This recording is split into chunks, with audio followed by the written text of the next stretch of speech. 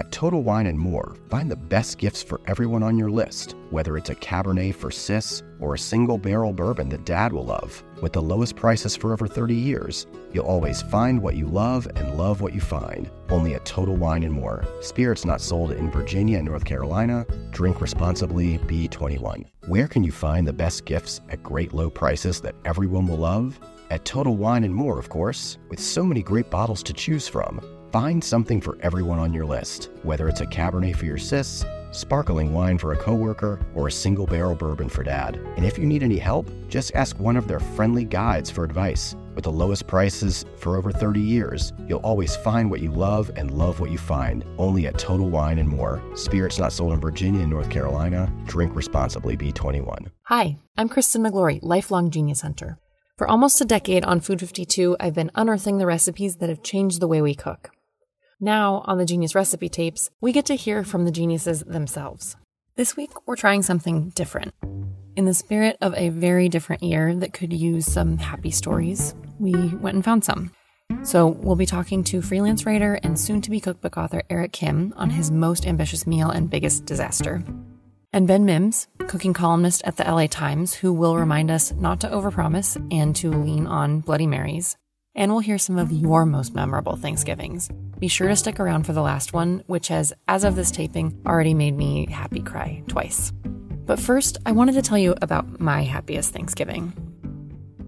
I have this theory that the perfect Thanksgiving is sort of bunk, because the best and most memorable Thanksgivings are exactly the opposite of that famous Norman Rockwell picture.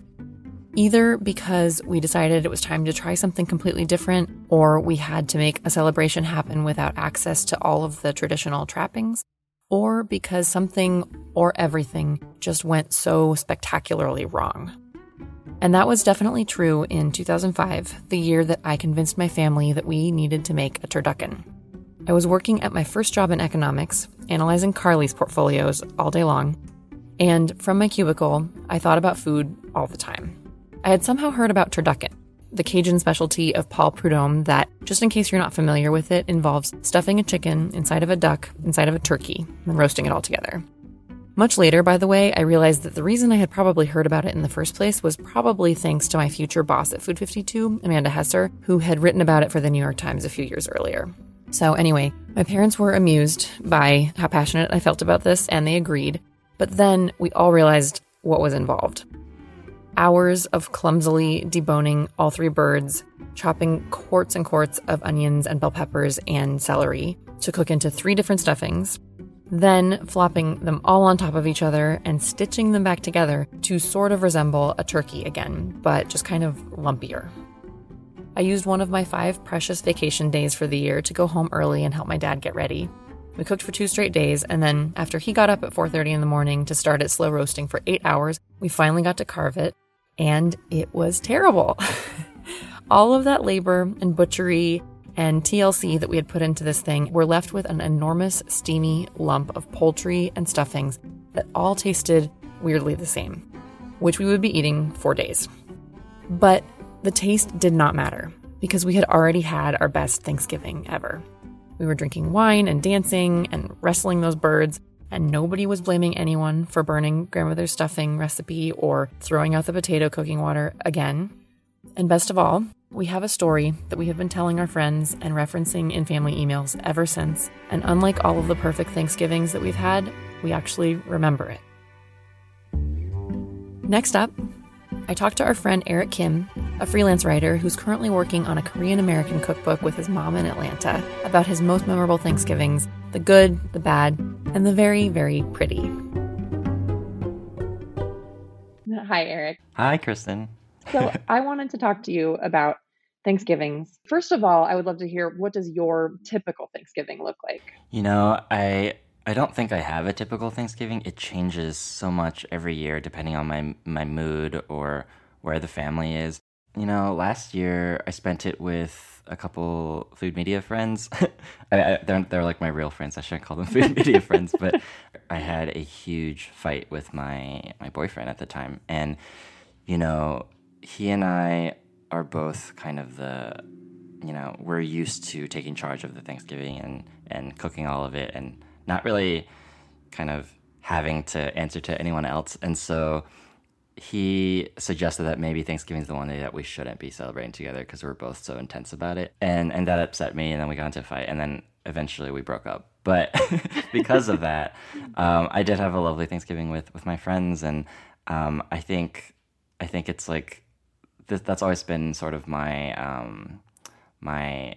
kind of dilemma when it comes to Thanksgiving is how much control do I get to have? Because I usually want all of it, but Well, just to take a quick step back, when you were growing up, did you have sort of a typical Thanksgiving? Did you do the same thing every year, or even then, was it kind of dependent on circumstances and what family you had around?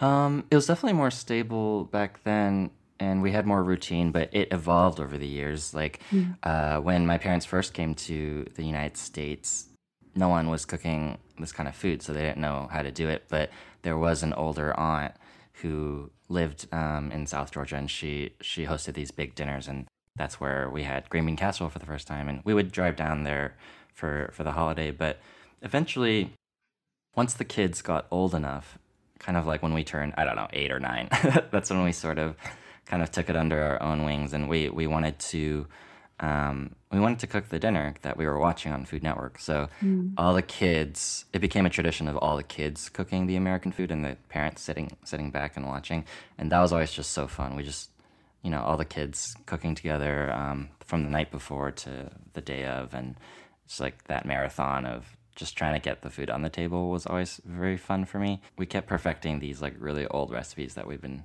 using, and so after that, I remember just talking to the cousins and being like, can we just try something else this year? So we did like small plates and like a 7-course kind of fun little meal for the family, and that was enjoyable because it was just a new way of doing it. So, how did that 7-course meal work? How did you plan it? How did you cook it? How did you serve it? Yeah, I'm almost embarrassed to talk about it because it sounds so fussy, and it was, back when I was, I guess, finding my voice in the kitchen, and at the time I thought a 7-course Thanksgiving dinner was like so fancy, and but I remember certain courses because they're kind of my dinner party. They were my dinner party go-tos in those years, but I think I started with like a salad composé, which is just a composed salad of roasted, fall vegetables. It had a wasabi lime vinaigrette that I learned from Nigella, some arugula. I don't know. I remember plating it with my cousin, or I think I assigned my cousin to plate it.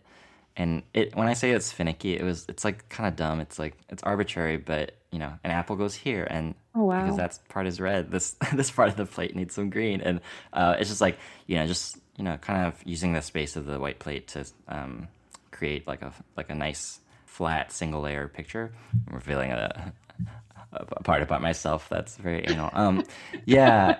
So it's she was doing it, and she was doing it wrong. So I told her that she was doing it wrong, and I took over. I know I'm a monster on Thanksgiving. It's something I'm still dealing with. Maybe my cousins are reeling from like the trauma of having to cook under me on Thanksgiving, but I think it was fun, and I think everyone, it's the hard work at the end is always worth it when you're sitting down with the family and everyone's just really appreciating like the little things. Like when we can come home for it is always really special because it's our time as the children of immigrants to, go off into the world. Anyone who goes off and sort of cooks for themselves in their own homes, in their own kitchens without parents, that's when you sort of learn the most, I think. And that's when you bring back some tricks. I love that it continues to be this reflection of the way that you were cooking for the adults, even as a kid. Maybe when you were a kid, your parents were seeing you all the time, and they didn't need to have the gaps filled in about what your life was and what you were learning. But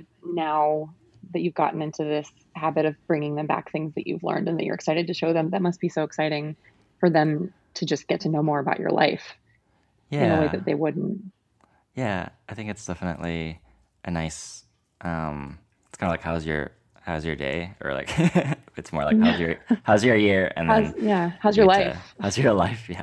Can you tell me about your most memorable Thanksgiving disaster? Right. Yeah. I only thought of this recently because I had blacked it out, I think, because it was so traumatic. But in college, it was my last year of college. It was a gas oven, and I guess I hadn't grown up with many gas, ovens. Ours are always electric. But I didn't know that you couldn't lay foil on the bottom of a gas oven.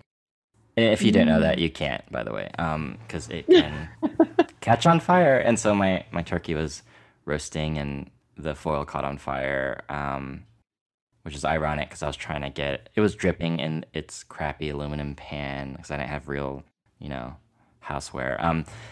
But yeah, that lit on fire. I'm trying to think about how detailed I need to go for this. It was such very vivid. It already. It's vivid. There's a fire in your house, and you're already feeling very panicked. We put the fire out, of course, but there's a lot of smoke now. So I stupidly opened the front door because the kitchen was right next to the front door, the way the apartment was. And that went into the very tiny hallway with the fire alarm. And what I should have done was open the window only and even though it would have taken longer, try to make the smoke go out that way.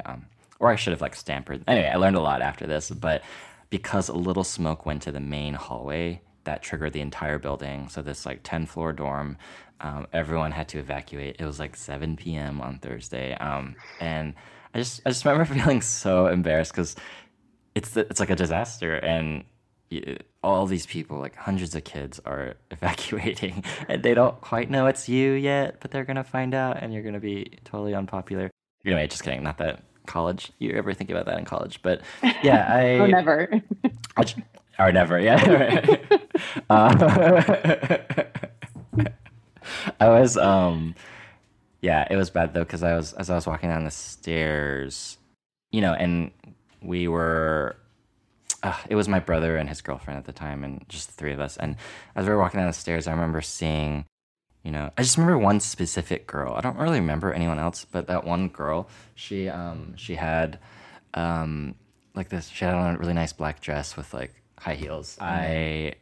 She was also carrying a tray of turkey. She was carrying the entire bird down the stairs in her high heels. I just remember oh my God, she dressed up for this. I ruined her night.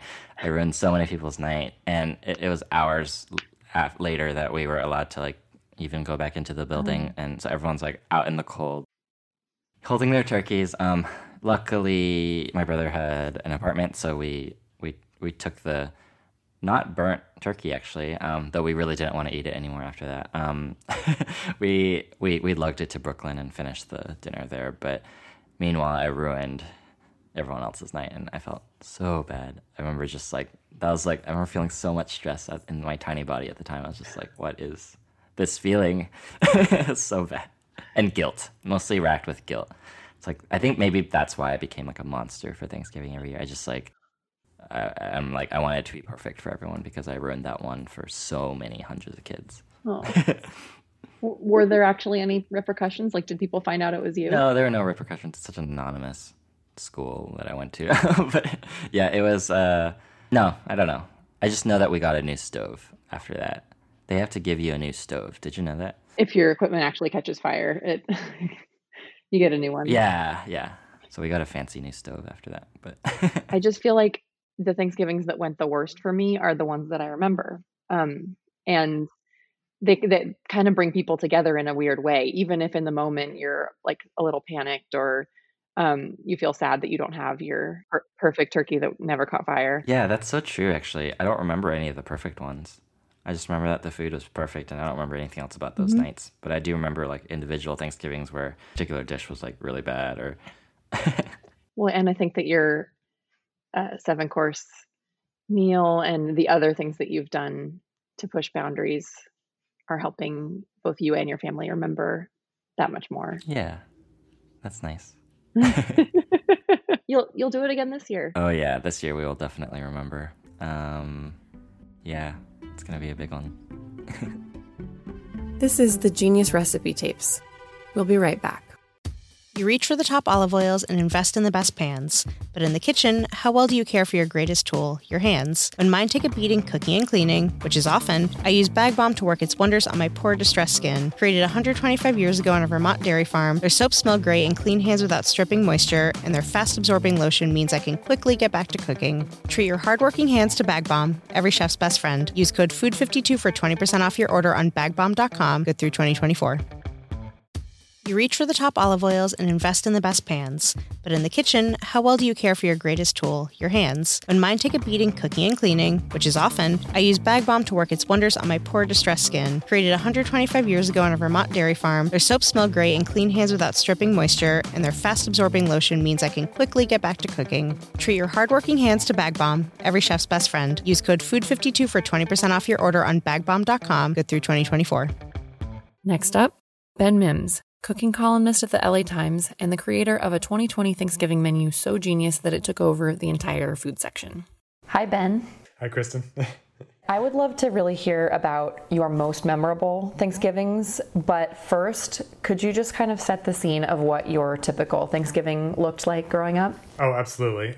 So my Thanksgivings growing up were, your pretty typical Thanksgivings that you see in like Home Alone or, any kind of like 80s movies where it would always start with, oddly enough, everyone would kind of arrive in the morning and we would eat deviled eggs and pimento cheese stuffed in celery sticks as appetizers. Yum. And we would all drink those with Bloody Marys, no matter if you were a child or an adult. Really? And then after a few hours, around 2 o'clock, we would all sit down to the big meal. And then, everyone would take naps, wake up around like 5 or 6, have dessert, and then just lay around for the rest of the day. So it was pretty great. Wow. Okay. First question is, did the kids' Bloody Marys have alcohol in them? I don't remember if they didn't, because I remember drinking them, and I was definitely in high school, and like they definitely did. So I don't remember if I was ever given a virgin one. I think it was just like once you are, at least in high school, you can have like one for the holidays. It was like a special thing. Do not tell anyone because my parents will probably get arrested. But yeah, it was delicious. At least it was once you were in high school. I was kind of picturing like 8-year-old Ben walking around. Oh, no. I have no memory of those years, so I don't think so. I think my earliest one is teenager with a regular Bloody Mary. So I think we're all good. So since then, have you ended up cooking a lot of the Thanksgivings? Oh, yes. So I like to be able to control the entire menu. If I have friends over, I'm like, bring wine or something to drink, maybe a pan of yeast rolls, but everything else I'm going to do myself, which is, it's fun on some levels. But I have in the past years kind of loosened the reins a little bit and have kind of really enjoyed like a potluck style Thanksgiving. So it's a lot less pressure, and you get to make the one thing you really want to eat, and then you get just to eat someone else's food, which always tastes better than anything you make yourself. I remember one year I was in charge of taking the cranberry sauce out of the can, and I just, plopped it, all suction and everything, onto the plate, standing up, brought it to the table, and my mother was horrified. She's like, "Are you kidding me?" She's like, "At least go slice it." So I think, it's just one of those very alien things that, even though it is a can, you slice it and it looks weird, but also it is delicious, and it's just very simple. And I think people really, they like to make a fuss about holiday dinners and dishes, but when it comes to things like that, where they just realize they don't have to put any effort at all and just like open the can, I think they find a lot of joy in that as well. It's very relaxing. Yeah, and there's something too about the fact that it holds that shape of the can and the ridges on the side and everything, and the fact that we just don't see a lot of foods like that every day. That's right. I mean, yeah. Well, especially now, like no one, in our world, in the New York, California food worlds that we've been working in, no one really eats that way, because our job is to always, make new and homemade versions of everything. So it is a kind of an odd thing to come back to a canned food that literally has the shape imprinted on it.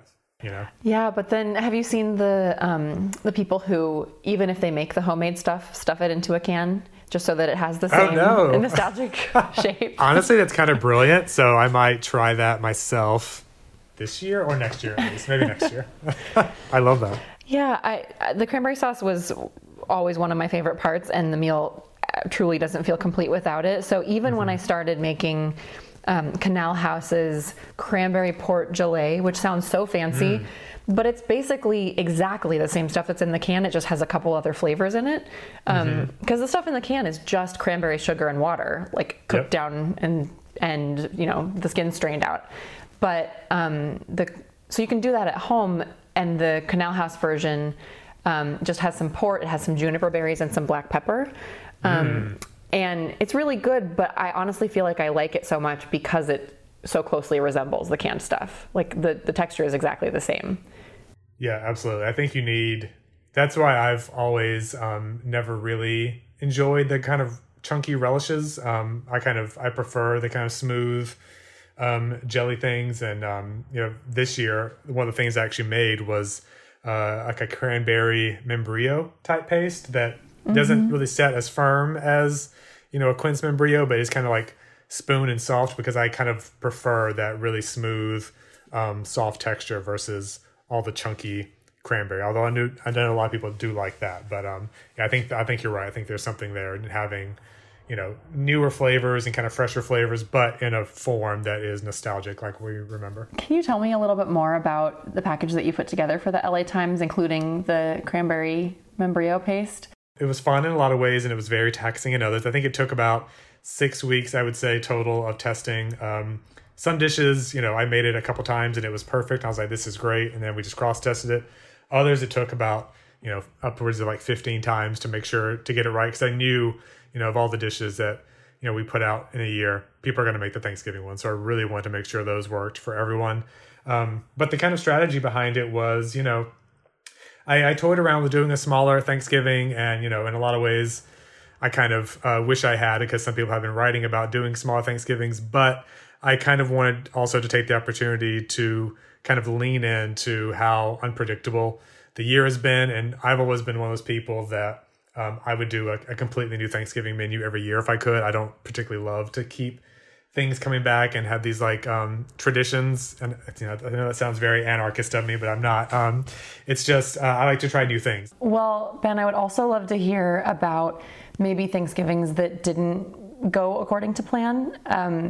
Are there any memorable Thanksgiving disasters that come to mind?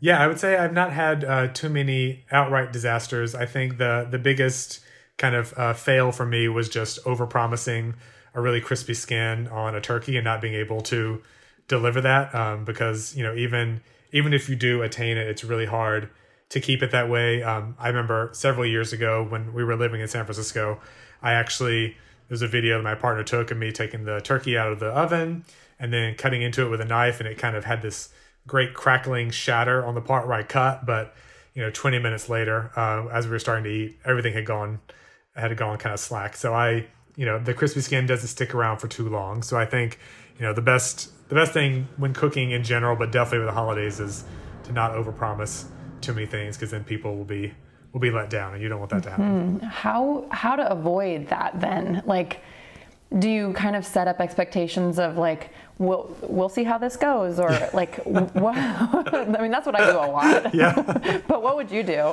I love that tactic. It's just like show up for whatever happens. I usually actually never tell anyone what the menu will be unless, you know, the dessert or the drinks that they're bringing really depend on it, because I like for people to be surprised. And also there have been dinner parties past and holiday meals where maybe something didn't go right, and I remember, you know, either throwing something completely in the trash and just acting like it never was made, or you know, taking a cake that didn't cook through in the middle or had some kind of awful disaster and just cutting it up and making a trifle and just saying, here's dessert. So no one ever expects, you know, one thing and then gets another. So you can always hide behind that. But I like your tactic too, where it's just show up and eat what I give you no matter what.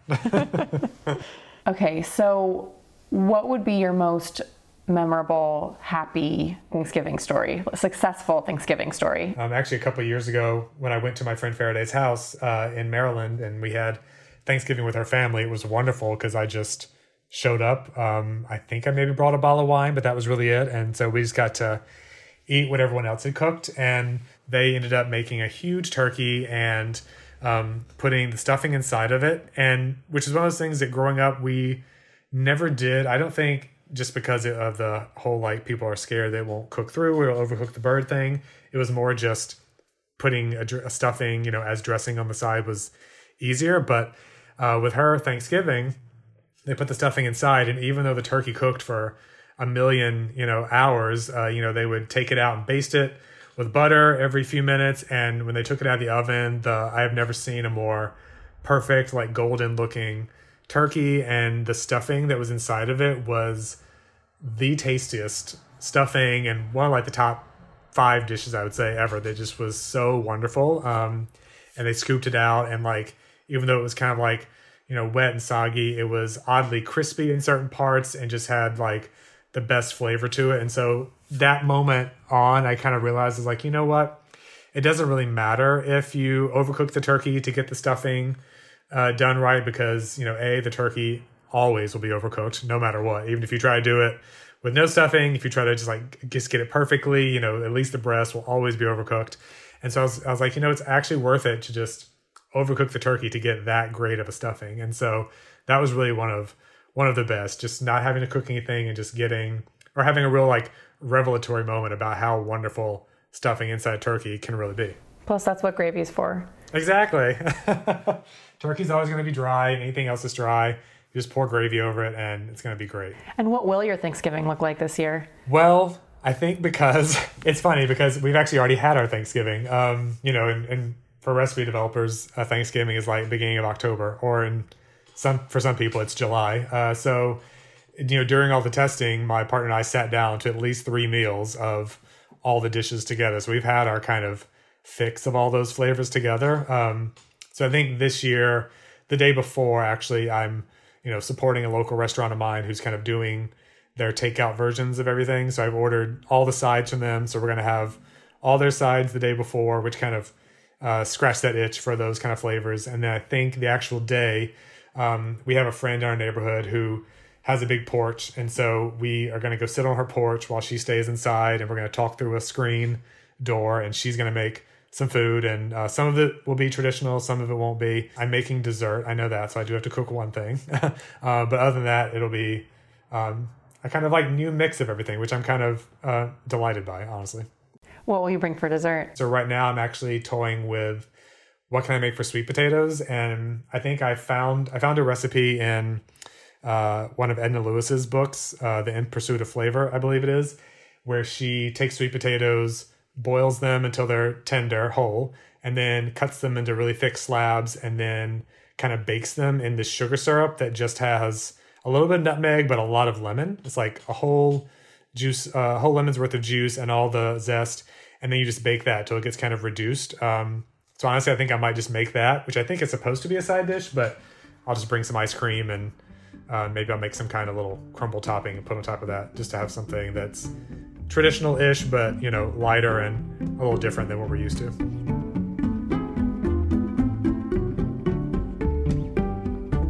Finally, to round us out, stories from you, our listeners. And let me just say, the stories that you sent in were so wonderful, and they made me laugh and they made me cry. Thank you so much for doing that. I also want to be mindful and say that just because things are different doesn't always mean they're better, of course. For a lot of people out there, this year's been very hard, and Thanksgiving is going to continue to be very hard. But I was encouraged, and I hope that you will be too, by all of the ways that you all have leaned into the not perfect Thanksgivings, both good and bad, and came away with something memorable.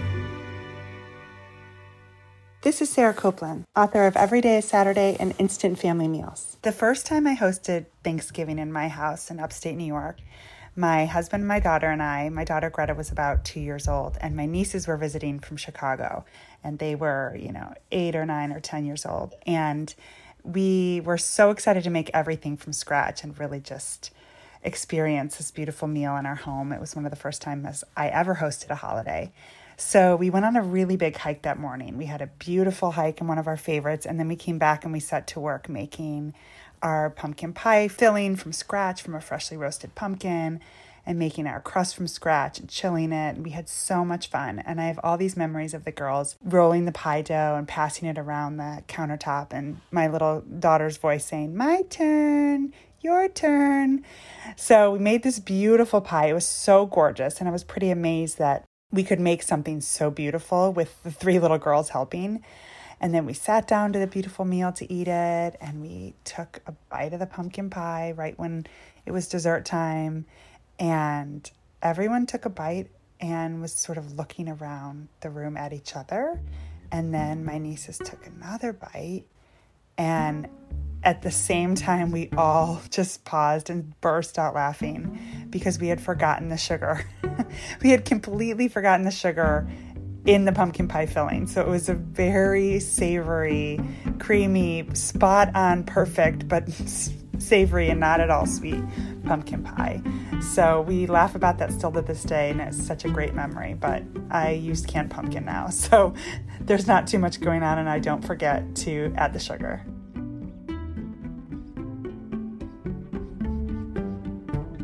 This is Melissa Dane from Brooklyn, New York. My most memorable Thanksgiving is 2012's. Just weeks earlier, my friend Jill's parents' house had been ravaged by Hurricane Sandy, so the whole family had gathered for the holiday in Jill's small Brooklyn apartment. Her mom had taken over her kitchen and the neighbors, and things were abuzz as everyone labored over their dishes. I walked into the kitchen to find Jill's mom crying over burnt yams. Taking her hand, I led her next door and opened the oven door, revealing a pile of green beans that sat at the bottom beneath a shattered Pyrex dish. Later, Jill found us sitting on the floor, laughing and drinking wine. Wishing you and yours a happy Thanksgiving.